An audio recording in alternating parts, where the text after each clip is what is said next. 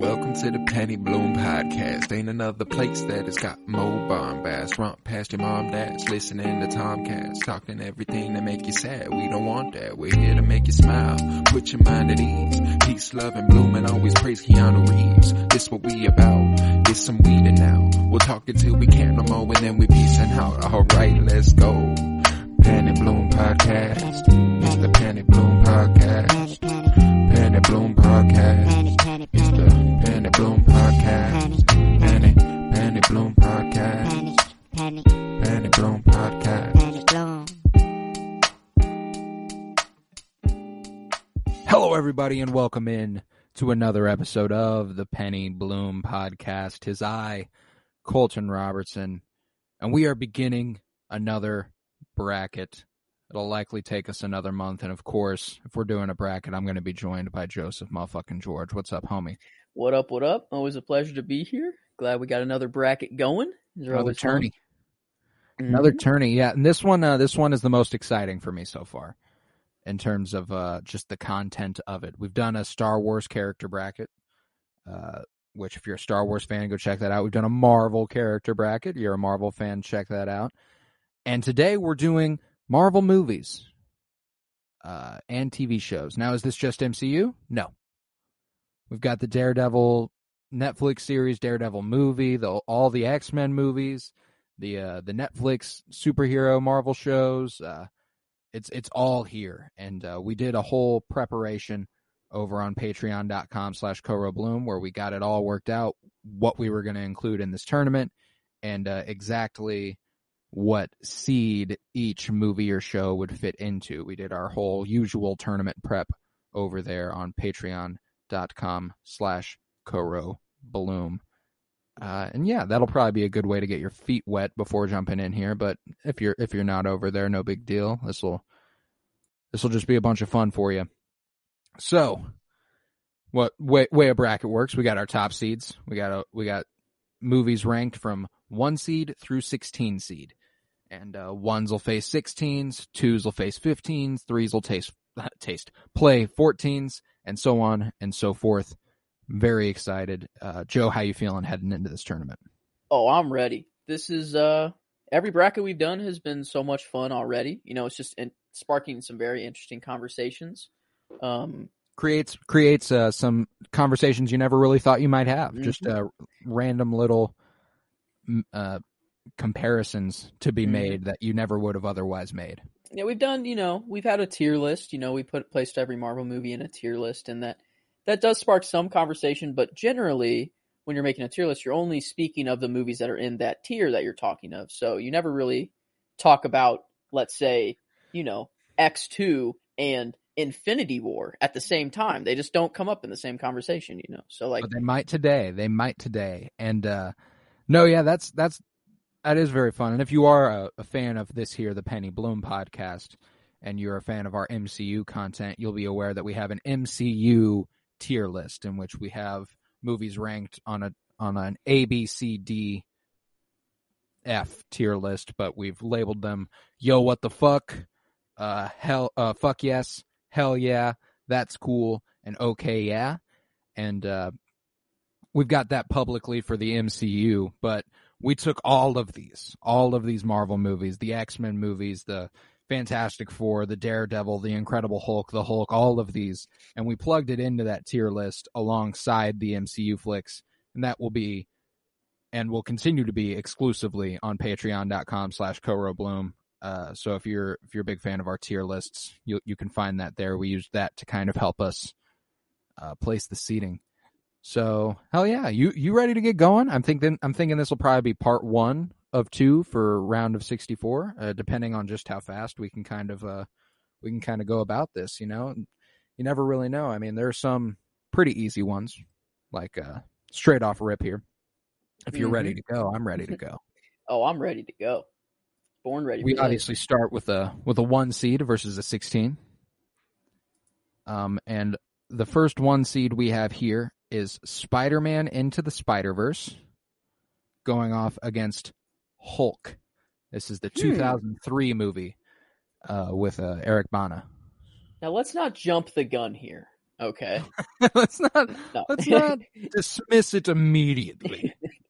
No, obviously we know who's going to win this one. Yeah, it's Into the Spider-Verse. There's no doubt about it.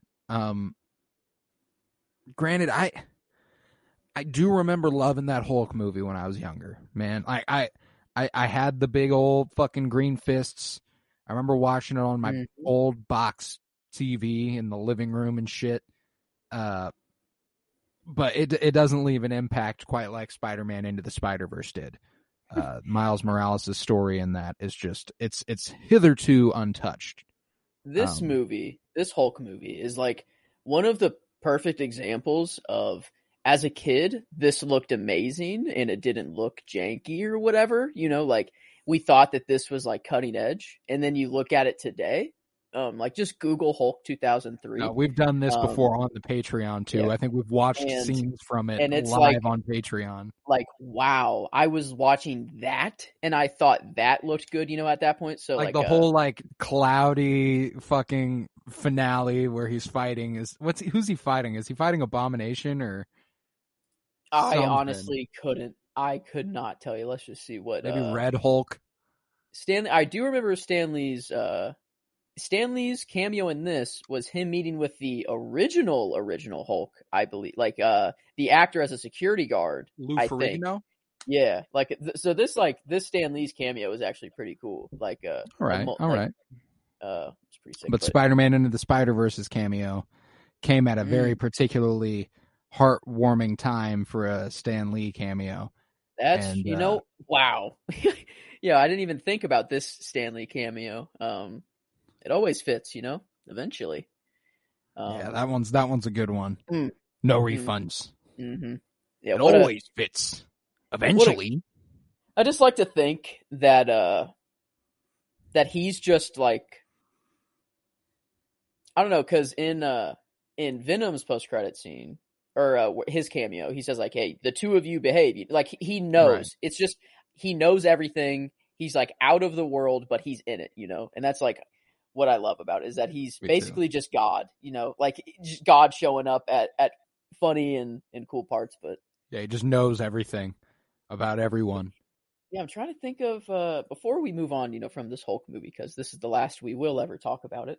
I'm just trying to think of a little more of what I remember. After our 52-year journey through film, who knows what we're going to be doing? I mean, like we could make our way through all of these Marvel movies, like all the Marvel movies, not just MCU. We could just say fuck it and send it.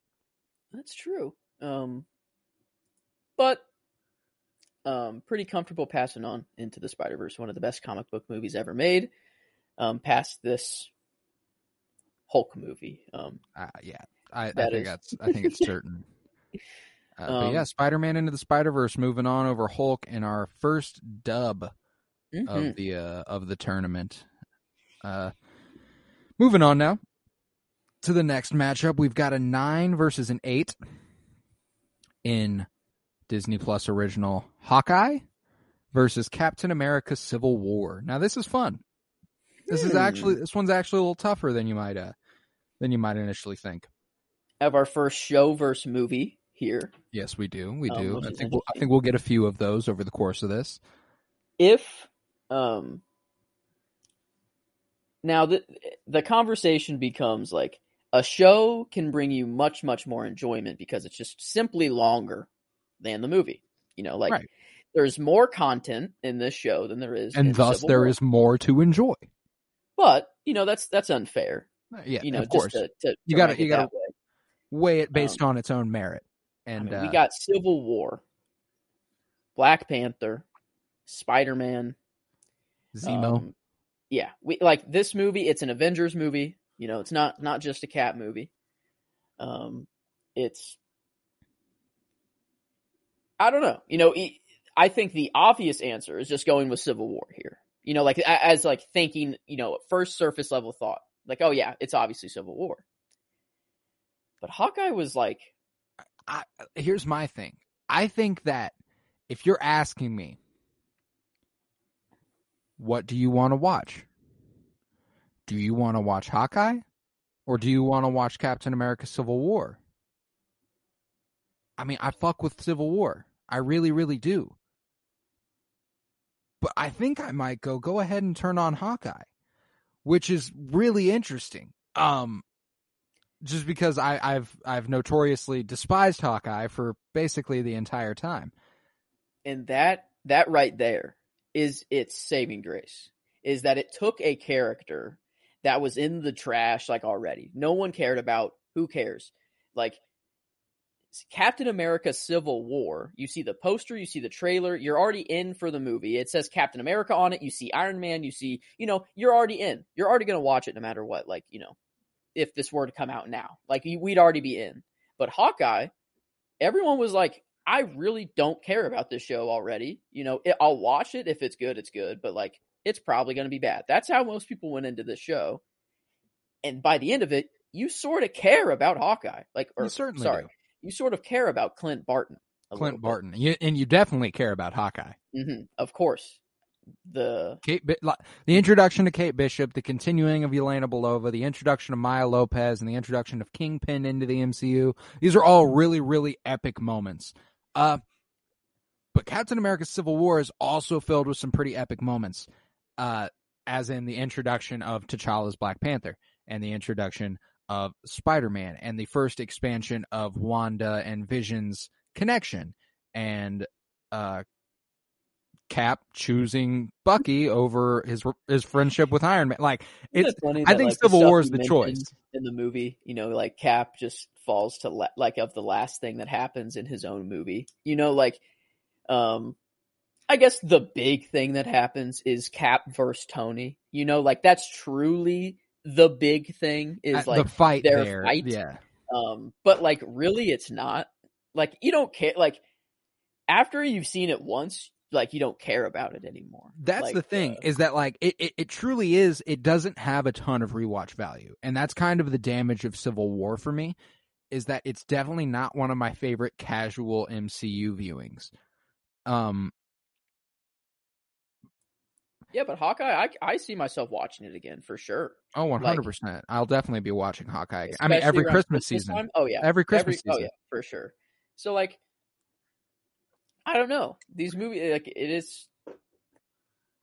I think Hawkeye just wins. I think we have our first upset and our first show over movie, and I think it will not be the only show over movie as far as I'm concerned throughout the bracket.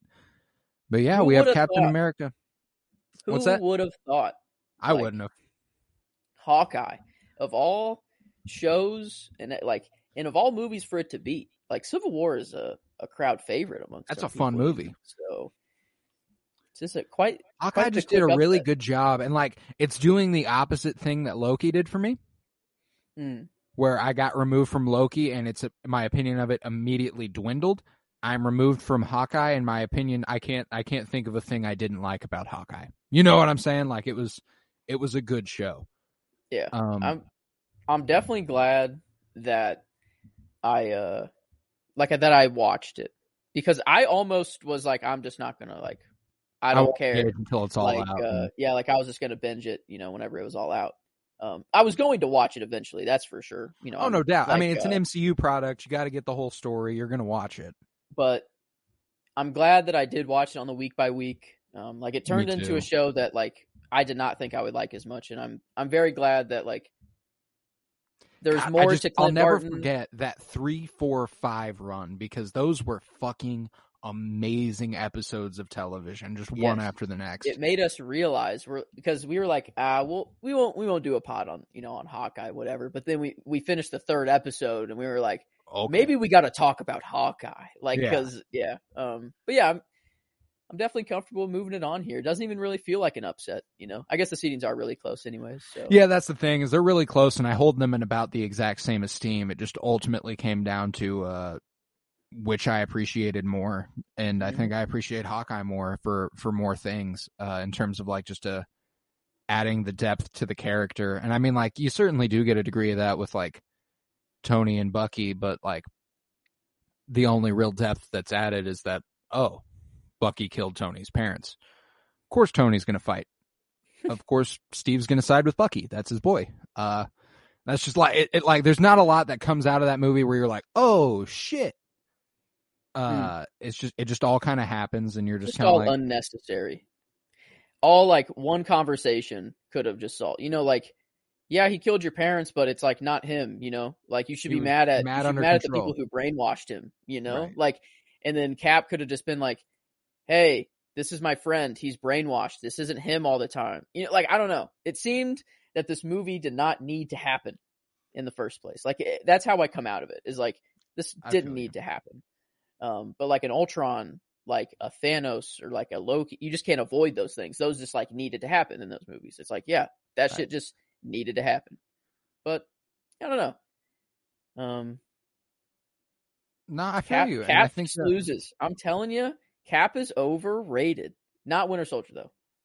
But Winter Soldier is about as good as it gets in terms of Marvel movie. But Cap's just overrated. Civil War is not as great as we remember it. It's just it was the beginning of that sort of just epic crossover movie that like it's kind of the reason we go, who's going to be in Multiverse of Madness? You can really owe that to Captain America Civil War initially. Because I mean, we had Avengers and we'd had Age of Ultron, but those were labeled Avengers movies.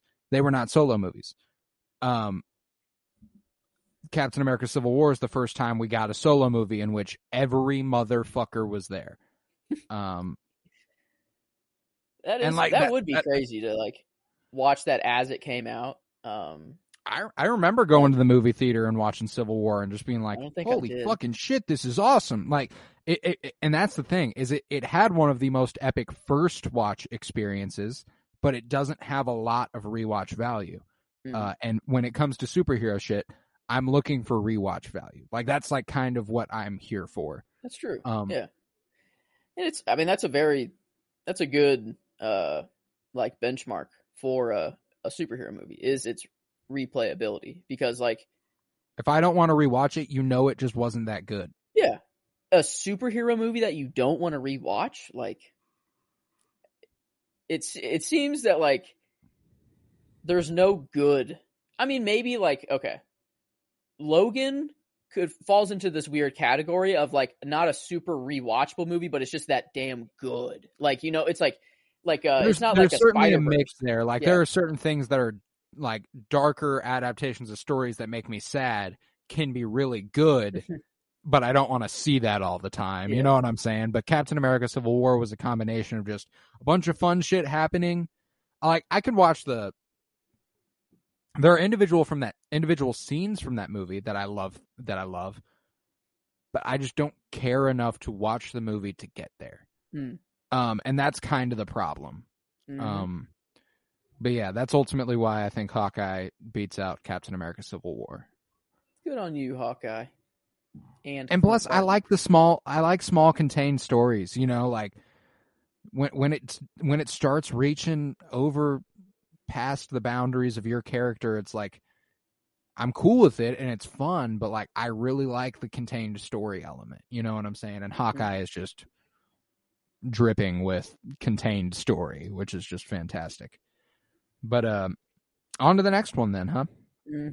We got a 5 versus a 12 in Deadpool 2 versus The Defenders on Netflix. Now this one's easier than any of them so far, I think. Deadpool 2 definitely beats The Defenders, but Defenders doesn't quite deserve to be just completely dismissed. If you're going to watch Daredevil Season 3, you're going to have a tough time for a couple episodes unless you watch Defenders and know the contents of Defenders. And I remember I watched Defenders coming off of a knee surgery all in the course of a day off some painkillers, and I really, really enjoyed it then. I haven't revisited it since, but getting the refresher with Daredevil recently was kind of enough for me to be like, oh yeah, I remember what happened in Defenders. That was kind of it's a pretty simple story where all the Netflix heroes come together and have to do their thing together, and it is mostly impactful for Matt Murdock's story more than anybody else, but it's not Deadpool 2. You know what I'm saying? It's just I was gonna say, Deadpool 2 is fantastic. I haven't seen The Defenders, so I can't speak much on it, but I can speak on Deadpool 2. And knowing how good of a movie Deadpool 2 is, I can pretty comfortably say it's probably better than The Defenders. But yeah, Deadpool 2, like, just a super fun movie, as the Deadpool movies are. Like, very, very rewatchable, you know, as we're saying, you know, as like a benchmark that we can kind of come back to. And I mean, I just want more Deadpool, like more Deadpool content. Like that's just all like anyone wants is just more Deadpool. And the MCU is probably going to litter him in as much as they possibly can and wherever it's appropriate. But, like Deadpool 2 is as good as it gets as far as comic book comedy is concerned. And like an emotional resonance that you just don't anticipate. Like I finished, I cry by the end of Deadpool 2. Like you're laughing your ass off, but at the same time you are like feeling for him and like, yeah, brought to tears. Like it's such a crazy movie to describe. Like it's not just a comedy. It's not just a superhero movie. It's not, you know, like it's really like a league of its own. Like there's not many movies like it. And that's why like it's always, you know, ranked pretty high up, you know, on lists, and I think it's probably going to travel pretty far in this bracket, I could say. I mean, we'll see. We shall see. That's the thing about this bracket is everything is strong. Like everything is so strong. If anything's making it past the first round, it's going to be tough to beat. Like that's kind of the thing with this. But I don't think we need much more to be said on Deadpool 2 over Defenders. I'm right there with you. Deadpool 2 is just a superior product. On to the next one. We've got a 4 versus a 13 in Guardians of the Galaxy Volume 2 versus Ant-Man.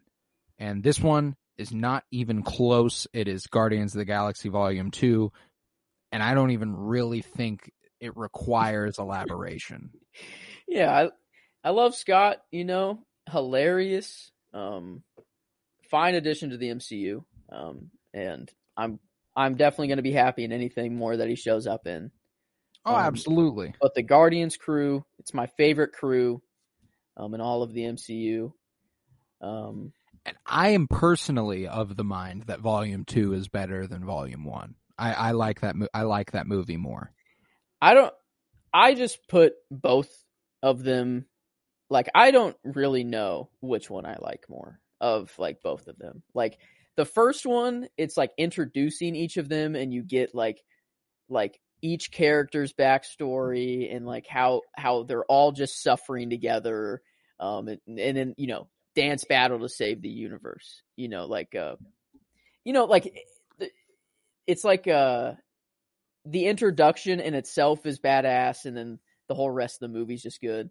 But 2, I could see why it could be seen as better because it's like, you're just going. You already know all of them. That's my thing. And that's typically why when it comes to superhero movies, like a good origin film, like a good first movie, I'm like, holy fucking shit. Because then I'm pretty confident that the second movie is going to be at least more fun, which is typically the case.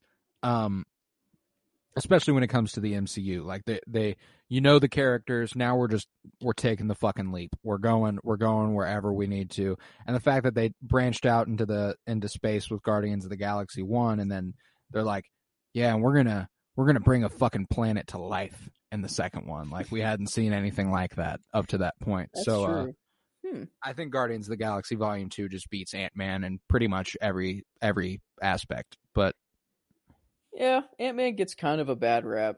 I agree. It is kind of just slow. It's like, just kind of boring. Maybe, yeah. Like, like it's interesting, but like they can't really do a whole. I don't know. Maybe it's just they don't really have a whole lot to work with there. I don't know, but I'm curious to see what Quantumania brings, because now they have the multiverse and stuff to play with that. So it could be a really cool part of Ant-Man and the Wasp to see. But yeah, Guardians definitely beats out Ant-Man here. All right, so on to the next one. We'll have a 3 seed versus a 14 seed. And speaking of Ant-Man and the Wasp, we'll have 3 seed WandaVision versus 14 seed Ant-Man and the Wasp. And another really easy shellacking with WandaVision just absolutely obliterating Ant-Man and the Wasp for my money. Ant-Man and the Wasp, I think, underrated in general. But WandaVision's, it's the second best Marvel show of all time for my money. Only behind one, and we'll get there, but not right now. And God, I just love WandaVision. And the WandaVision era was so special. The first MCU show we really got, like, it was just such a special time, and I like it a lot more than I ever liked Ant-Man and the Wasp. That's true. WandaVision is its own thing. It's very original. Like, made you love these characters even more than you already did. You know, really transformed their characters, really. Brought 2 characters that no one really cared about into the spotlight, and everyone loves Elizabeth Olsen and Wanda now. Like, everyone loves them, which is awesome. And it's just kind of what these shows can do. And yeah, WandaVision, like, couldn't have asked for a better, not first MCU show, but like first real, I don't know. It's kind of weird to say like first MCU show and have so many that came before it. I'm kind of discrediting like all of them, but the first, I guess, MCU, like, it's the first one in the MCU timeline, like, canonized. Yeah, like, because I mean, like, we do have some that are peripherally, I can't think of the fucking word, peripherally connected with Daredevil, most specifically. Like, is that technically an MCU show? So did Hawkeye technically not introduce Kingpin into the MCU, and Daredevil did? See, that's the thing, is that, like, because it's the same conversation. This conversation implies therein that Spider-Man, Spider-Man 2, Spider-Man 3, The Amazing Spider-Man, and The Amazing Spider-Man 2 would therein be as much a part of the MCU as Daredevil is. No, I think the question is,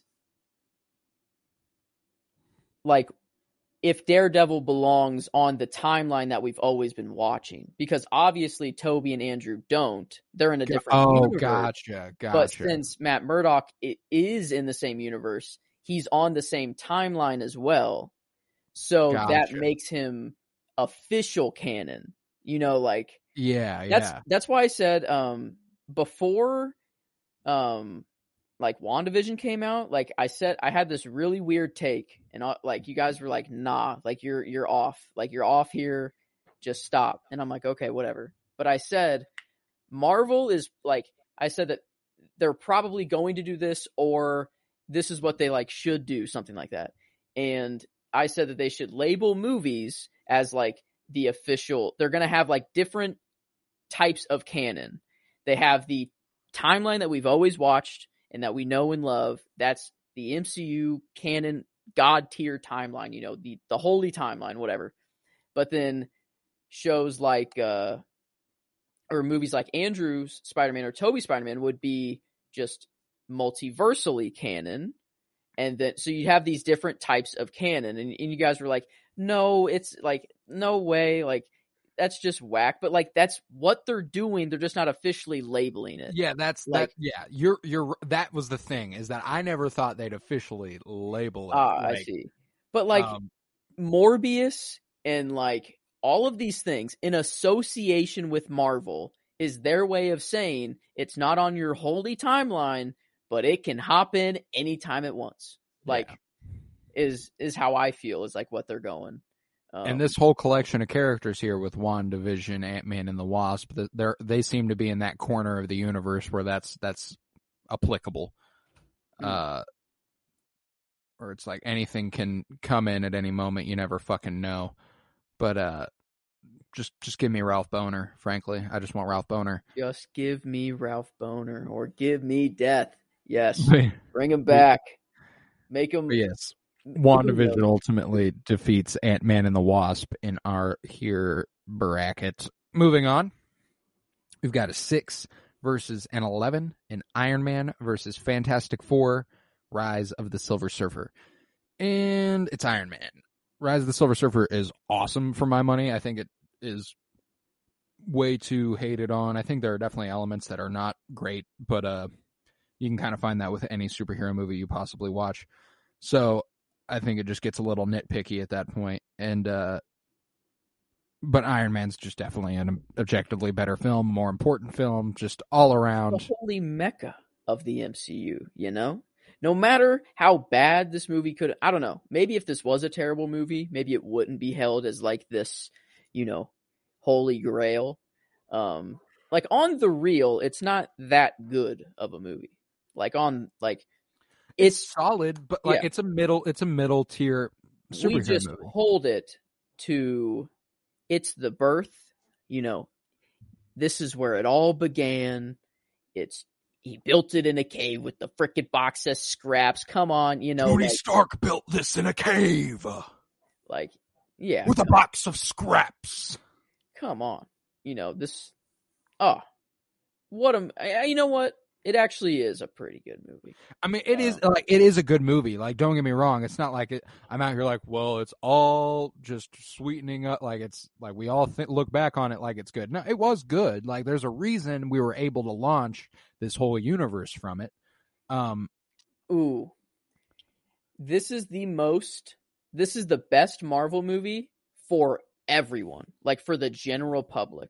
This is like one of the easiest for people to get into and to like understand. It's not so far out there. It's like, you know, that this could maybe happen in the next 20 years. You know, like a dude could fly around in a suit that he made. You know, that's reasonable. So like, yeah, I think there's certainly a degree of like that was probably a part of it. And there's also that's probably why Captain America, the first Avenger, wasn't too far off of its back. But then they were like Thor, and they were like, now this is where shit gets a little weird. Like this is, and what's funny is if you look back at Thor, it is more what the MCU has become than Iron Man or Captain America, which is is very interesting. It's just easing everybody in. You know, they knew where they were going. They knew they had to go crazy. They just knew they couldn't do it off rip. So yeah, not off rip. Silver Surfer though, one of Stan Lee's favorites. So that's cool. Yeah, and they did a pretty good job on old Silver Surfer there in that movie. Silver Surfer is definitely one of my favorites too. And I cannot wait for him to get folded into the MCU along with the Fantastic Four and Galactus and all that. The main beef with this adaptation is the Galactus. It's kind of just like, that's weird. But you know, people weren't ready for a giant 150-foot alien in the sky, so. Yeah, you know, the times be changing. It's a fact. But Iron Man. Sorry. Definitely beats Fantastic Four: Rise of the Silver Surfer for my money. And on to the next. This will conclude this little corner of the bracket in these last couple matchups. We've got a 7 versus a 10 in X-Men Days of Future Past versus Iron Man 3. I think it's Days of Future Past for my money. I like Iron Man 3. I think this is our first X-Men versus MCU film, which is fun.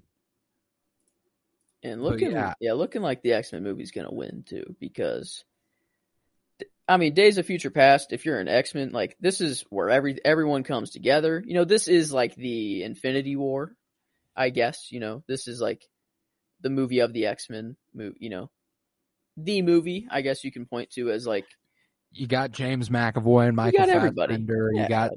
You got Patrick Stewart and Ian McKellen. You got fucking Hugh Jackman's Wolverine and Elliot Page, and like it just. And the story's actually cool. You know, it's like go back in time. You know, you got time travel, but it's like simple time travel. You know, very close. We're not doing Endgame time travel. Yeah, it was very fun movie. Like, it was just awesome. You know, Iron Man 3 was cool. You know, you see all the suits.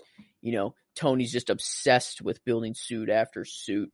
And that's what I do, like tinker. Yeah, so like, you know, it's cool. There's cool stuff in the movie. You know, the kid that's at the funeral. You know that And I think Iron Man 3 is another one where it's a little bit underrated in terms of like the way it's generally looked at. Like Iron Man 3, like on a rewatchability basis, as we've said, Iron Man 3 is my favorite Iron Man movie. I can rewatch this movie more than I can rewatch Iron Man and Iron Man 2. And I'm not sure what makes it stand apart for me, but I really like I mean, Christmas is a part of it, so like that always gives it a degree of rewatchability, at least around the holidays. That'll always make it pay off. But I think it's just the whole like Tony. It sucks that Tony had to go and fucking die in an Endgame, because like this would have been great. It would have been great if this was just like it, and we just didn't see Tony anymore. Because he ends in a spot where it seems like he's at personal peace. He's got his house is gone. He's gotten rid of the suits. He's done all of that. And it's not until Thanos comes, like some other shit pops off, and he's obviously Tony Stark, so he's always going to tinker. But this would have been a fine exclamation mark on his whole run as Iron Man.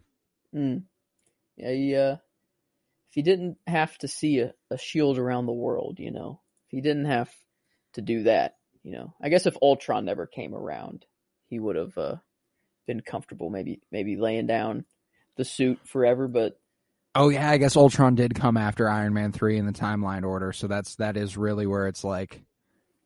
But gosh, when we start Ultron, he's doing the whole. He's got his whole Iron Legion doing their thing where they're posting up outside of the city going like, please stay back. Like, So he's been working. He's been working, but like, see, and that's one thing that kind of sucks about the MCU in some aspects is that like leaving Iron Man 3, you have no notion that that's what he'd be up to come Age of Ultron.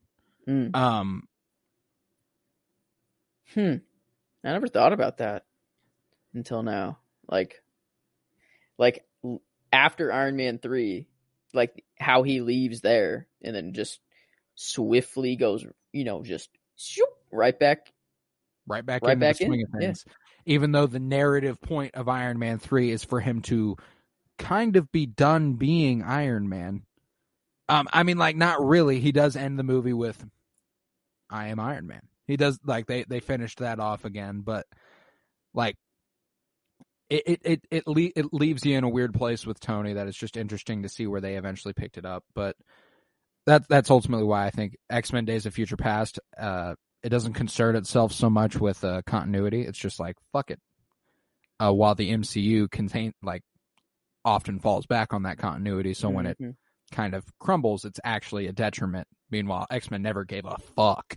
So it's like, I don't know, anything can go here. Yeah, this next matchup, the second X-Men versus MCU film matchup, but not going to be we got for the 2 versus a 15 and Guardians of the Galaxy versus X-Men. And we've already talked quite generally about the X-Men and Guardians of the Galaxy on the whole, and I mean, Guardians of the Galaxy is an obvious winner here. Yeah, I mean, if you disagree, you're wrong. Yeah, the Guardians crew, come on, can't get much better than that. The soundtrack, everything about that movie's perfect. It simply doesn't get better, I don't think. That's about as good as it gets. Talk about a rewatchable movie. Yeah, that's the pinnacle of a rewatchable movie. X-Men doesn't have quite the rewatchability Guardians does.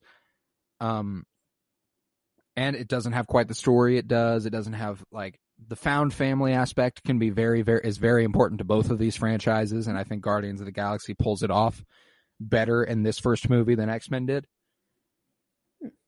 There you go. There's our first little poetic matchup. Yeah, right. The found families of Marvel.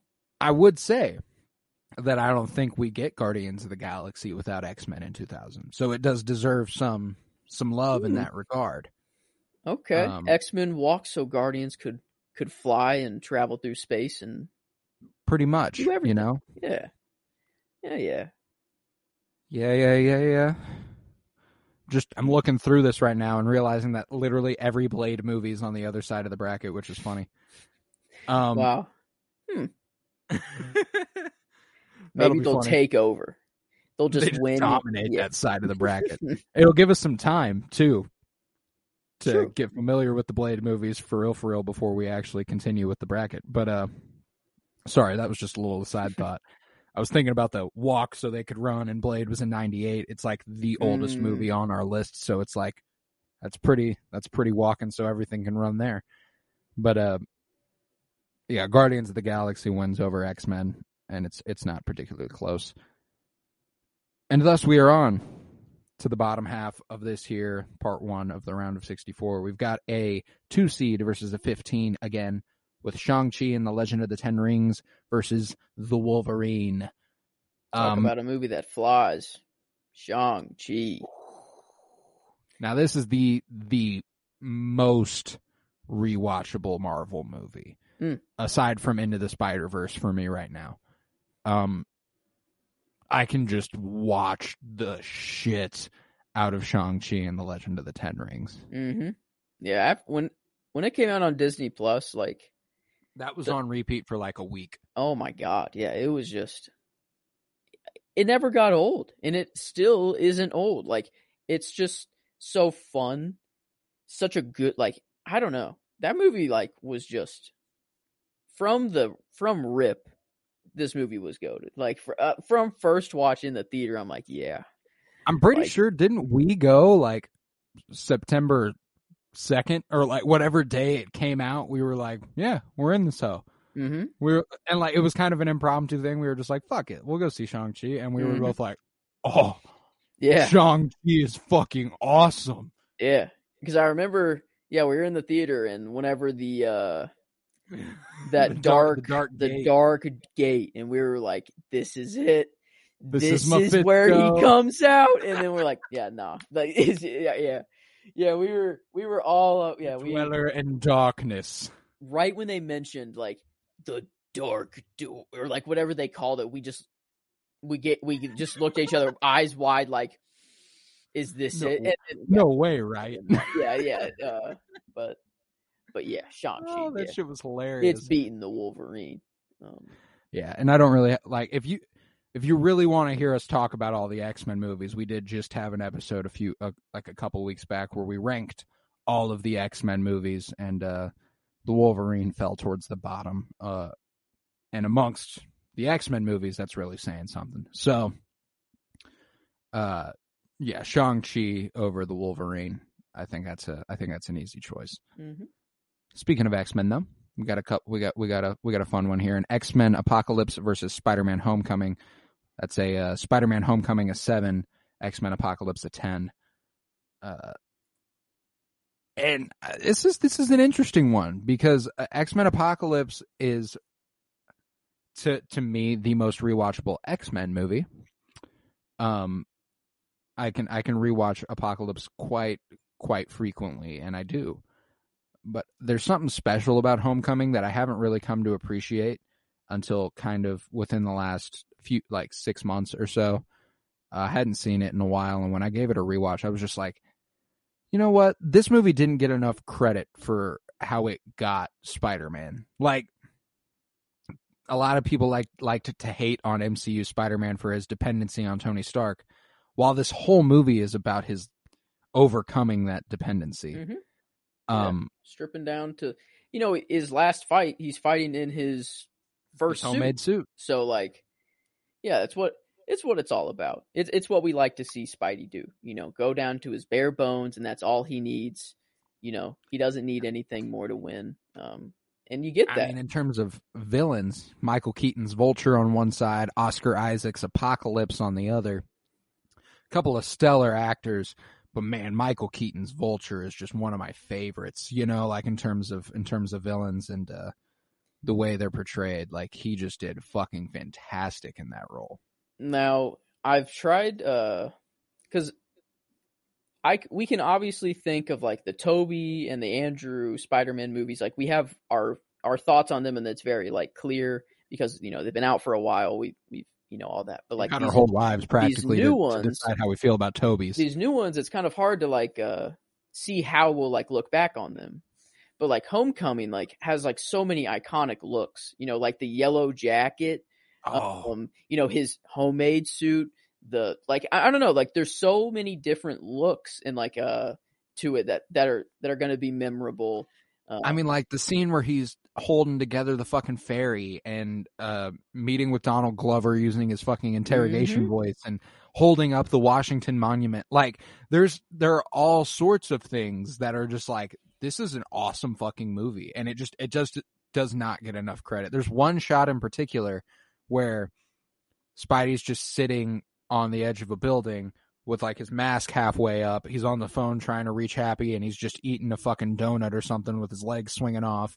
You can see New York in the background and the sunset, and I'm just like, that is what I want out of Spider-Man. And how did I forget that was in this movie? You know what I'm saying? Like, so I mean, Homecoming, it's quickly risen to be like definitely a top 5 Spider-Man movie, at the very least a Spider-Man movie, but it's one of my favorite Marvel movies, period, now. Just makes me realize how much I love Spider-Man. Like, right. Spider-Man's always good. Like, you can't really fuck it up. The base story of Spider-Man is good enough that carries. Like, it's just gonna fly. Mm-hmm. But Apocalypse, great. It was awesome. I loved Apocalypse, and like especially Magneto's story in Apocalypse. That's the strongest point of it. But hard to come up to a Spider-Man movie. It's hard to beat any Spider-Man movie. It will be interesting to see just how far all of the Spider-Man movies make it. What if by the end it's just Spider-Man versus Spider-Man? Spider-Man Elite Eight. Yeah. The only movies that remain are just Spider-Man movies. I don't think that'd be so. fucking funny. I don't think so. Though. It could work out that way. I don't know, but we'll see. But yeah, Homecoming over Apocalypse, that makes sense to me. And on to the next one, another interesting one that kind of worked out in another kind of semi-poetic way. We've got the 6-seed Captain Marvel versus the 11-seed X-Men Dark Phoenix. If you're looking for the powerful heroine who could destroy a planet with ease. Kind of similar sort of connection. Storylines too. Like having power that you don't realize that you have, and then now that you know that you have it, what do you do with it? Sort of, so like not exactly the same, but yeah, there's a certain control aspect in Dark Phoenix that doesn't quite apply to Captain Marvel. Well, I mean, there's a control aspect, like she was being controlled. She had her power held down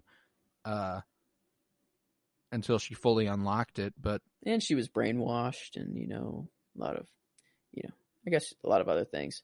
Yeah, but sort of similar stories here. Just off how well the movies are made is pretty easy to make the decision here. Dark Phoenix is, I'd argue, a prettier movie on the whole in terms of CGI and the things they did on screen, but Captain Marvel, it's in the same vein as Homecoming in terms of just how much fun I have watching it. I know I've said this over and over. Along with like Shang-Chi and Into the Spider-Verse, this is Captain Marvel. That's a top 3, top 5 rewatch movie for me in terms of Marvel movies. I love watching that Nick Fury. Like Nick Fury and Captain Marvel just together are like so awesome. Their dynamic is just so cool. Like the whole movie's just, I don't know. People hate on this movie way too much. Like way too much. Way too much. Just get past it. It's okay. You'll live. Just I don't know. Big, strong, cocky woman not going to hit you in face. She on TV. But yeah, I love Captain Marvel. Like that is a very rewatchable movie. You are right. Yeah, it is one that is revisited. And frankly, Dark Phoenix it also has a degree of rewatchability, but there's a certain tragedy to it that makes it a little sad at points, like a little too sad to rewatch. Like you don't get one of the main characters who we've cared about over the course of movies dying in Captain Marvel. You know what I'm saying? Like True. And you do watch Mystique go down and Dark Phoenix, which does suck. But watching Captain Marvel overcome all the shit she had to overcome and being the biggest badass in the fucking universe, I mean, she's the best. So Can't I'm wait gonna till go she Captain says, Marvel. "Hey, Peter Parker," again, because she was off Yeah, the right. world and she still knows, and it's definitely going to happen. Hey, Peter Parker. Hey, Peter Parker. I'll take that. Oh, yeah. Like, that there's... It's kind of, it didn't make sense for her to say, "Hey, Peter Parker," like that, but it does now, Like, there's something that Like- can pull through here. Oh, like, it's like, if that doesn't happen, I don't know. Like, anyway, I always get back to Far or No Way Home. There's always, we'll always there's bring it back a to road. Spider-Man somehow. But on to the next one. That was Captain Marvel winning over X-Men Dark Phoenix. We've got a 3 versus a 14 in The Falcon and the Winter Soldier versus Daredevil 2003. This is mad easy. The Falcon and the Winter Soldier was fucking incredible, and Daredevil 2003 is not. And like the thing is that I don't have a ton to say about Daredevil 2003 because I haven't watched it in 15 years. Mm-hmm. The only thing I'll say is the only thing I remember of this movie. Yeah, it's the opening scene. I had it on VHS, and I would fast forward right to the opening scene where it's Ben Affleck in full costume, sandbags hanging from the ceiling. He has his 2 daggers. He's just running through, slicing them open, which is really like, does he set them up every time? And like, does he re-slice them? Can't be convenient. Whatever. Don't think about it. All you hear in the background is, "Wake Me Up," that song. Wake me up inside. It's just a cool opening. It stuck with me in my childhood for some reason. I just watched it over and over and over. But it definitely does not beat The Falcon and Winter Soldier. That show brought me to tears many, many times. Many a time. And Ben Affleck's Matt Murdock was not quite the greatest portrayal in the history of comic book portrayals. Jon Favreau as Foggy Nelson, on the other hand. I'll eat that shit up. But yeah, Falcon and the Winter Soldier fucked. Like, that show was incredible. Sam Wilson just growing to become one of my favorite MCU characters there is. That last John Walker episode. becoming one of the easily most hated. I loved Aaron Kellyman's Carly Morgenthau. Like, I thought that's the only thing I cannot stand about the show is that she didn't make it out alive. But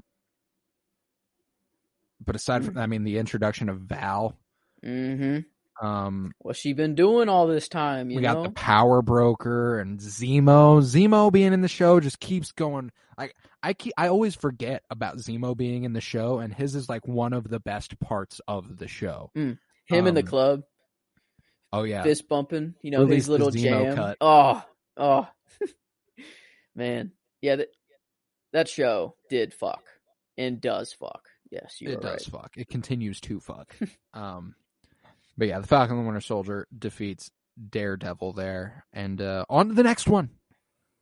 We've got a 4 seed versus a 13 in Spider-Man 2, starring Tobey Maguire, versus Loki, the Disney Plus original series. Spider-Man 2. The power of the sun in the palm of my hand, man. Got Doc Ock. You got Tobey Maguire. What more do you need? You don't need. Come on. Like, this movie is insane in how many times we've all seen it, 1 and 2. I don't know which one I've seen more. I'm actually curious to know. Like, I am curious. I wish I had like a movies wrapped, like a Spotify wrapped. I would assume. I don't know. I think I watched Spider-Man 1. Yeah, I think I watched the original more. But I would say when I was younger, Green Goblin was the one I liked watching more. But Doc Ock, as I've gotten older, I've just grown to appreciate more and more with every year that passes.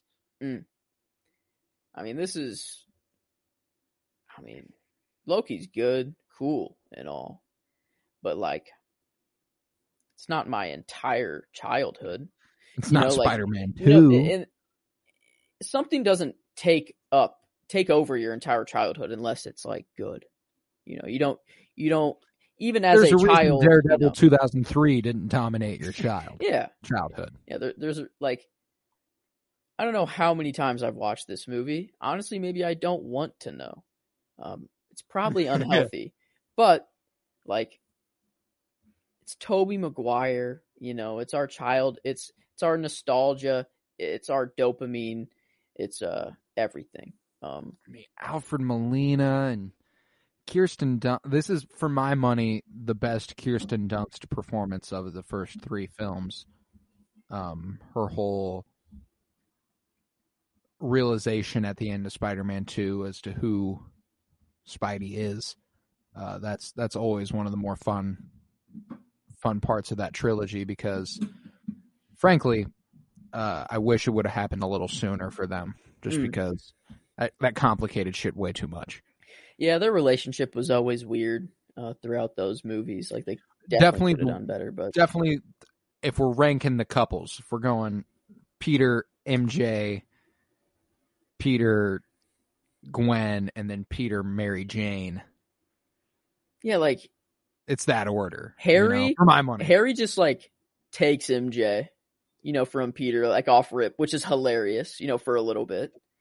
And they don't even like really like. They're just like, yeah, me and her are dating now, and it's like, oh, okay. And then, but they never. Every time that they were dating, it was just like Harry on the phone with her. That you had their actual relationship, like, on screen was just them on the phone, and like Harry just talking. They rarely had scenes together. But yeah, I mean, that's like the only. I mean, every other aspect of those movies, though, like, is just, it's a masterpiece. It stands up to the test of time. You got we have freaking Joey, or what's his name? Diaz, yeah, Joey Diaz. Is that his name? That doesn't seem right, but you gotta walk through me on the train. He stands up. Yes. Is that Joey Diaz? Is that his name? I think so. Yeah, like, you got that meme. You got to go through me. So that's a lot of classic moments in this. Yeah, Joey Diaz. Yeah. He was also recently in The Many Saints of Newark as one of the guys in the Moltisanti crew. I'm Siciliano. he throws out one of those at one point, and his fucking voice, and it's just magnificent. But yeah, I mean, the train scene in Spider-Man 2 and the fight scene on the side of the building, like, there's just epic sequences in Spider-Man 2, and I think it's just easily beats Loki. But on to the next then. We've got a 5 versus a 7. Well, wait a second. 5 versus a 12. My bad. 5 versus a 12, and X-Men First Class versus Incredible Hulk. And for me, X-Men First Class runs Incredible Hulk up and down the floor. This shit is nice and quick. I mean, First Class is just, the first movie that we're getting the modernized version of the X-Men with James McAvoy and Michael Fassbender as Professor X and Magneto. And it was a fucking banger. Like, this movie is amazing. Those iconic, yellow suits, that they all put on the beach at the end, or for the fight at the end. Yeah. I love the younger versions of Professor X and Magneto. So, like, this movie, like, I kind of just automatically like more, because, like, I just like the younger versions of them, and, like, seeing them for the first time, is, it's their origin, so it's not really their origin, but the first time they're showing up, and yeah, I watching all the X-Men movies, this was, like, quickly one of my favorites, like, for sure. And I don't know, a lot of cool things happen in it. You see the bullet deflect, into the, that like, first time watching that, not knowing that, like, that's how he becomes paralyzed, like, that would be insane to, like, realize for the first time. And I never had that experience because like I knew even before I watched the movie, I knew that that's how it happened. So I never like had to have that realization, but like that would be like, whoa. No, right. But how about the fact that after this, like in Days of Future Past, the medication that can make him walk takes away his mutant gene? Yeah, it was wasn't it the same medicine that like Mystique and Beast took to like control their stuff? So like it just dwindles their powers down basically. Gotcha. Or no, oh yeah, wait a minute. No. It also made him walk. Oh wait. Yeah, no. His powers is not what like he doesn't walk because of his power or like he's not paralyzed because of his powers. He's paralyzed because of a bullet. Yeah. Yeah. So, oh yeah, that doesn't make any sense at all. Wow. Okay. They really don't give a fuck about continuity. No, they don't. They don't give a single wow. fuck. Yeah. They're like, this bullet went into his spine, his lower spine, and we're gonna give him a medication that makes him walk, but it also takes away his X gene. And it's just like, if y'all had a medication that can make the X gene go away. Wow. It's like, I don't know. It's just like a mess over there in terms of the continuity for X-Men. But First Class does definitely beat Incredible Hulk, no matter what way you spin it for me. Incredible Hulk also, I think, is due for a rewatch for me. I need to get a modern reinterpretation of that film because I have my opinion of it based on when I was 12, 10 years ago. So, yeah. This next one is interesting. Yes, we have our first Spidey on Spidey crime with a 8 versus a 9 in The Amazing Spider-Man starring Andrew Garfield and Spider-Man Far From Home starring Tom Holland. And for me, The Amazing Spider-Man wins. However, Far From Home has a higher degree of rewatchability, which is interesting. Because that doesn't happen a lot. It's usually the one with the most rewatchability is going to end up winning for me. But The Amazing Spider-Man was the first Spider-Man movie I got to see in theaters, which makes it a nostalgic classic for me. The first time I watched Andrew Garfield's Spider-Man, I went home and was like, hold the fucking phone. You're telling me I could just make the web fluid? Like Toby's Spider-Man, I was like, fuck, I didn't get bit by a spider. I can't shoot this shit out of my wrist. I watch Andrew Garfield's Spider-Man and I'm like, oh, this is a whole new world it's opening up for me. Yeah, Andrew, like, I love that everyone is realizing how good Andrew is now, or like was, and like a lot of things are surfacing that like he did during like while he was playing the role, and how he like went into New York in full costume and like walked around, talked to kids, played basketball with them. He was into the role the most out of any actor, that's for sure. He was way more into it than Toby or Tom ever were. And he was a fan before he was into the role, you know. It's like, but Tom and Toby, they were just big actors at the time that were asked to do the role. But Andrew, like, he loved Spider-Man and was like a true fan, and he like got to play like his dream role, you know. Like, I guess Tom's the same way. Like, he always said he dreamed of playing Spider-Man, but with Andrew, you feel like he has like a way deeper connection with Spider-Man. It almost feels. There's something that he brings to the role that's just magnetic in terms of the energy he's bringing to it. Like, you just know he loves doing what he's doing. And it just like, and I wish I could articulate that, like really explain what it is about his performance where that bleeds through. But, and that's not to say that Tobey Maguire and Tom Holland don't love playing Spider-Man or that their performances aren't as good. But there's an exuberance about Andrew Garfield's Spider-Man that's just like, yeah, that's Spider-Man to me. You know what I'm saying? Like, I saw something that, like,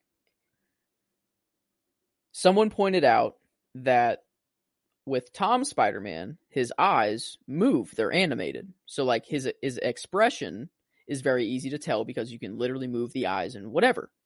But Andrew doesn't have that. body language. It's bro. a fully static suit, does not move. It's a suit.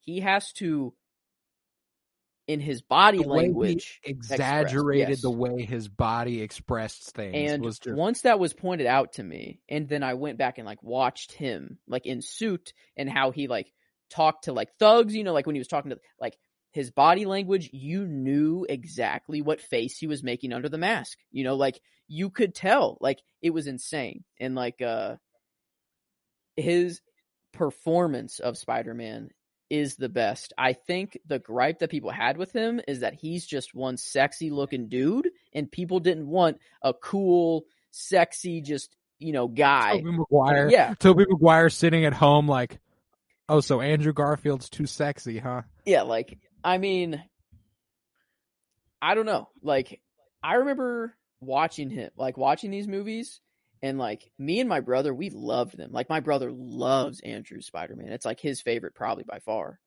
Yeah. And like we rewatched them all the time. And then like when people started saying that like Andrew was the worst Spider-Man, like whatever, like people just griping on him, like I never understood it. Like I was always like, why? Like I guess they were more out there. I don't know. Like why are those movies bad? You know, like, they're actually not that bad. The thing for me that's always made me go, it really is people who were around for Tobey Maguire's Spider-Man trilogy. The fandom wasn't ready for another Spider-Man yet. Interesting. Okay. And therein, they were gonna hate whatever happened.